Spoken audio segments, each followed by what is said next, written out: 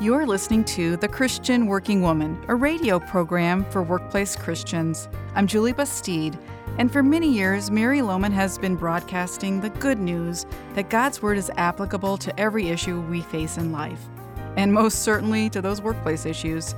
Mary, we've heard that cliche that you can't have it all, and your topic today seems to echo that sentiment. You're talking about the missing pieces of our lives. Yeah, I am, Julie, because it's true that you can't have it all, and living in a world polluted by sin, there will always be missing pieces in our lives. I have some in my life. I know you do too. Indeed. Sometimes those missing pieces are maybe not so consequential, but there are also those huge missing pieces that truly change the course of our lives. Yeah, that's right. Things like the missing piece of getting the education you wanted, or living where you want to live, or maybe whether or not you have a mate. Yes, and you know, from those small missing pieces to the larger ones like you've identified, they often trouble our spirits. They steal our joy.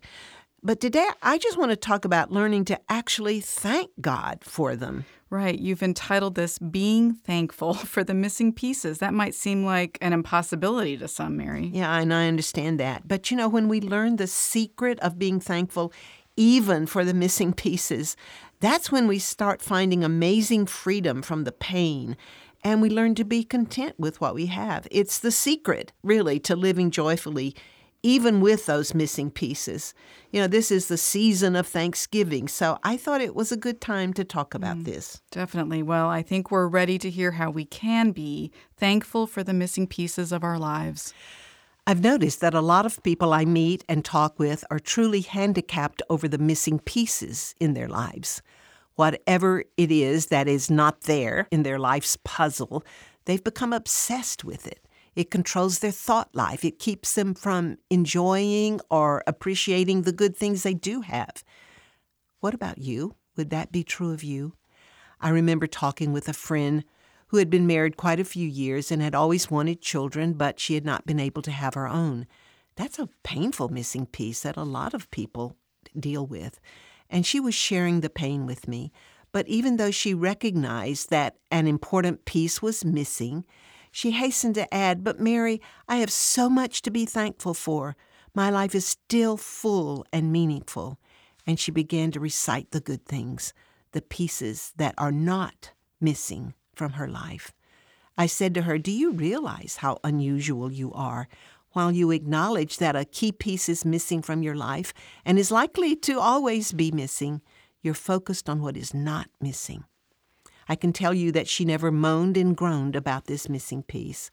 While she felt sorrow and pain over it, I'm sure, she just accepted that no one has everything, and life is full of missing pieces. Have the missing pieces of your life become so overwhelming that you cannot see or appreciate what you do have? For 10 years, I allowed what I thought was a major missing piece in my life to control me. I felt that I had to be married for life to be complete, so I was consumed with pursuing and finding the right person to marry. I've shared my testimony many times before of how that obsession with finding this missing piece led me away from the Lord, away from biblical principles, into a life that was self-focused and sinful. What I've come to learn, and I'm still learning, is that instead of being controlled by the missing pieces, I can be thankful for them. Now, if that sounds a little too good to be true, let me assure you that I don't live on another planet, and I have the same feelings and emotions and struggles as everyone else. And I emphasize that I'm learning this principle of being thankful for the missing pieces. But as I've started to grasp this truth, it has brought such freedom and contentment. I'd like to share a poem with you which really helped me start down this road of being thankful for the missing pieces. I first read it many years ago, and I reread it quite often. I have it written in my prayer book as a reminder of this important biblical principle to be thankful for the missing pieces. Now, the poem uses old-fashioned words, but the truth is still very relevant. An easy thing, O power divine, to thank thee for these gifts of thine, for summer's sunshine, winter's snow, for hearts that kindle, thoughts that glow. But when shall I attain to this, to thank thee for the things I miss? for all young fancy's early gleams, the dreamed-of joys that still are dreams, hopes unfulfilled and pleasures known through others' fortunes, not my own, and blessings seen that are not given, and ne'er will be this side of heaven. Had I, too, shared the joys I see, would there have been a heaven for me? Could I have felt thy presence near had I possessed what I held dear? My deepest fortune, highest bliss have grown, perchance, from things I miss. Sometimes there comes an hour of calm. Grief turns to blessing, pain to balm. A power that works above my will still leads me onward, upward still. And then my heart attains to this, to thank thee for the things I miss. When I first read this poem, I began to ask myself, where would you be today if you had everything you wanted, if there were no missing pieces in your life? And it was as though God drew back a curtain to let me see how having everything I wanted could have been disastrous for me. Why? Because I might have been lulled into thinking I was self-sufficient and never seen my true needy state. I recognized that the missing pieces had eventually driven me back to God, and as a result, God was able to take the brokenness of my life and use even me for His glory. I could see that it was because of the missing pieces I now have the ministry I have, and the joy of knowing that there is eternal purpose and meaning in my daily life. And I began, slowly, to thank God for the missing pieces. Now let me assure you that God is not expecting us to celebrate the missing pieces, to leap for joy, to throw a party, to pretend it doesn't hurt or matter. But He is asking us to be thankful even for the missing pieces and to understand that those areas of emptiness and unfulfillment can become instruments of grace in our lives. I'm sure you've heard these verses before, but maybe we need to be reminded of what Paul wrote us concerning thankfulness from 1 Thessalonians 5. Be joyful always, pray continually, give thanks in all circumstances, for this is God's will for you in Christ Jesus. And Ephesians 5, sing and make music in your heart to the Lord, always giving thanks to God the Father for everything, in the name of our Lord Jesus Christ. Please remember that the man who wrote these words had many missing pieces in his life. He was persecuted severely, put in prison, unable to go where he wanted to. There were many things in his life that were not easy to swallow or understand, yet he still says we should give thanks in all circumstances. If there's some key missing piece in your life right now, you may be thinking, but I don't feel like giving thanks for the missing pieces. Well, isn't it great that Paul didn't tell us we had to feel like it? In Hebrews 13:15, we read, through Jesus, therefore, let us continually offer to God a sacrifice of praise, the fruit of lips that confess His name. When we don't feel like being thankful, we can still offer a sacrifice of praise. A sacrifice of praise is, I think, when we praise and thank God against all our feelings, in spite of our feelings. How do you do that? You just speak words of thankfulness and praise. Words are the fruit of your lips, and this verse in Hebrews tells us to use that fruit as a sacrifice of praise. I know it's hard to do. You feel like a hypocrite when you start saying things you don't feel. I know. But you are obeying biblical principles by offering a sacrifice of praise. When I find myself in that predicament, I begin by telling the Lord I don't feel like it. But I confirm that I'm offering these words of thanksgiving in obedience to the Scripture, by faith, not by feelings, and then I say those words of thanksgiving, even if they come through clenched teeth. God will honor your willingness to obey Him. He will see and hear that sacrifice of praise, and He will be pleased.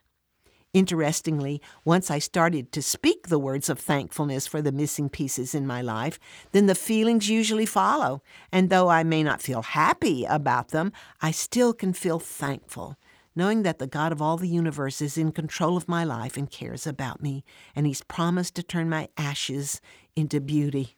You know, all of us have missing pieces in our lives. The issue is, how do you handle them? Well, I guess there are several options open to you. You can become obsessed with what's missing and devote all your energy and time to try to find that missing piece, trying to get what you think is essential for your happiness.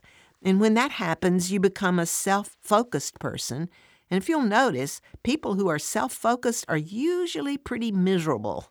And obviously, that self-centered attitude is sinful and harmful to your spiritual life. Or you may become bitter and angry about the missing piece. Has that happened to you? Let me just briefly remind you that bitterness always backfires on you and turns you into an unlovely and unhappy person. When you start to feel that it's unfair, that you don't have what others have, and you've been dealt a rotten hand, you're becoming bitter. Or you can learn to accept the missing piece and focus your life on what you do have and the good things God's done for you. Eventually, you can even thank God for the missing piece because you realize that through it, you've come to know Him better. I can relate to all these reactions, I think, because I've done them all.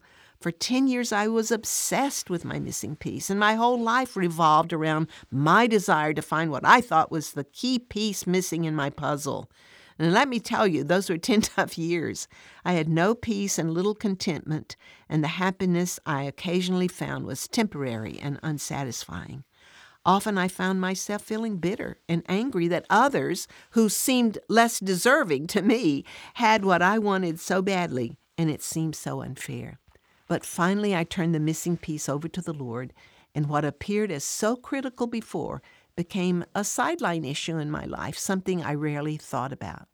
And that's because God gave me so many other things to fill up the space, and He's shown me that without that missing piece, I would never know Him the way I do. How are you dealing with the missing pieces in your life? I just want to encourage you to start learning to thank God for them.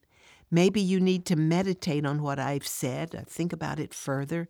Make a decision that you will be thankful. You want to be thankful. Pray like I did. Lord, I don't feel it. I don't want to, but I'm going to do it in obedience to you. I'm going to give a sacrifice of praise and thank you for the missing pieces. You'll find a copy of this devotional on our website, and you can access it right now. Maybe you want to share it with someone else who's going through a really difficult time. There's so many people living in this lack of contentment, and God wants you to know the joy that comes when you learn to be thankful, even for the missing pieces. Mary, thanks for these encouraging words. I think it's interesting that after accepting that huge missing piece in your life for over 40 years, a few years ago, God gave you that piece as you were married to Rex, a godly man. Yeah, it's true, Julie, and I'm really grateful for that.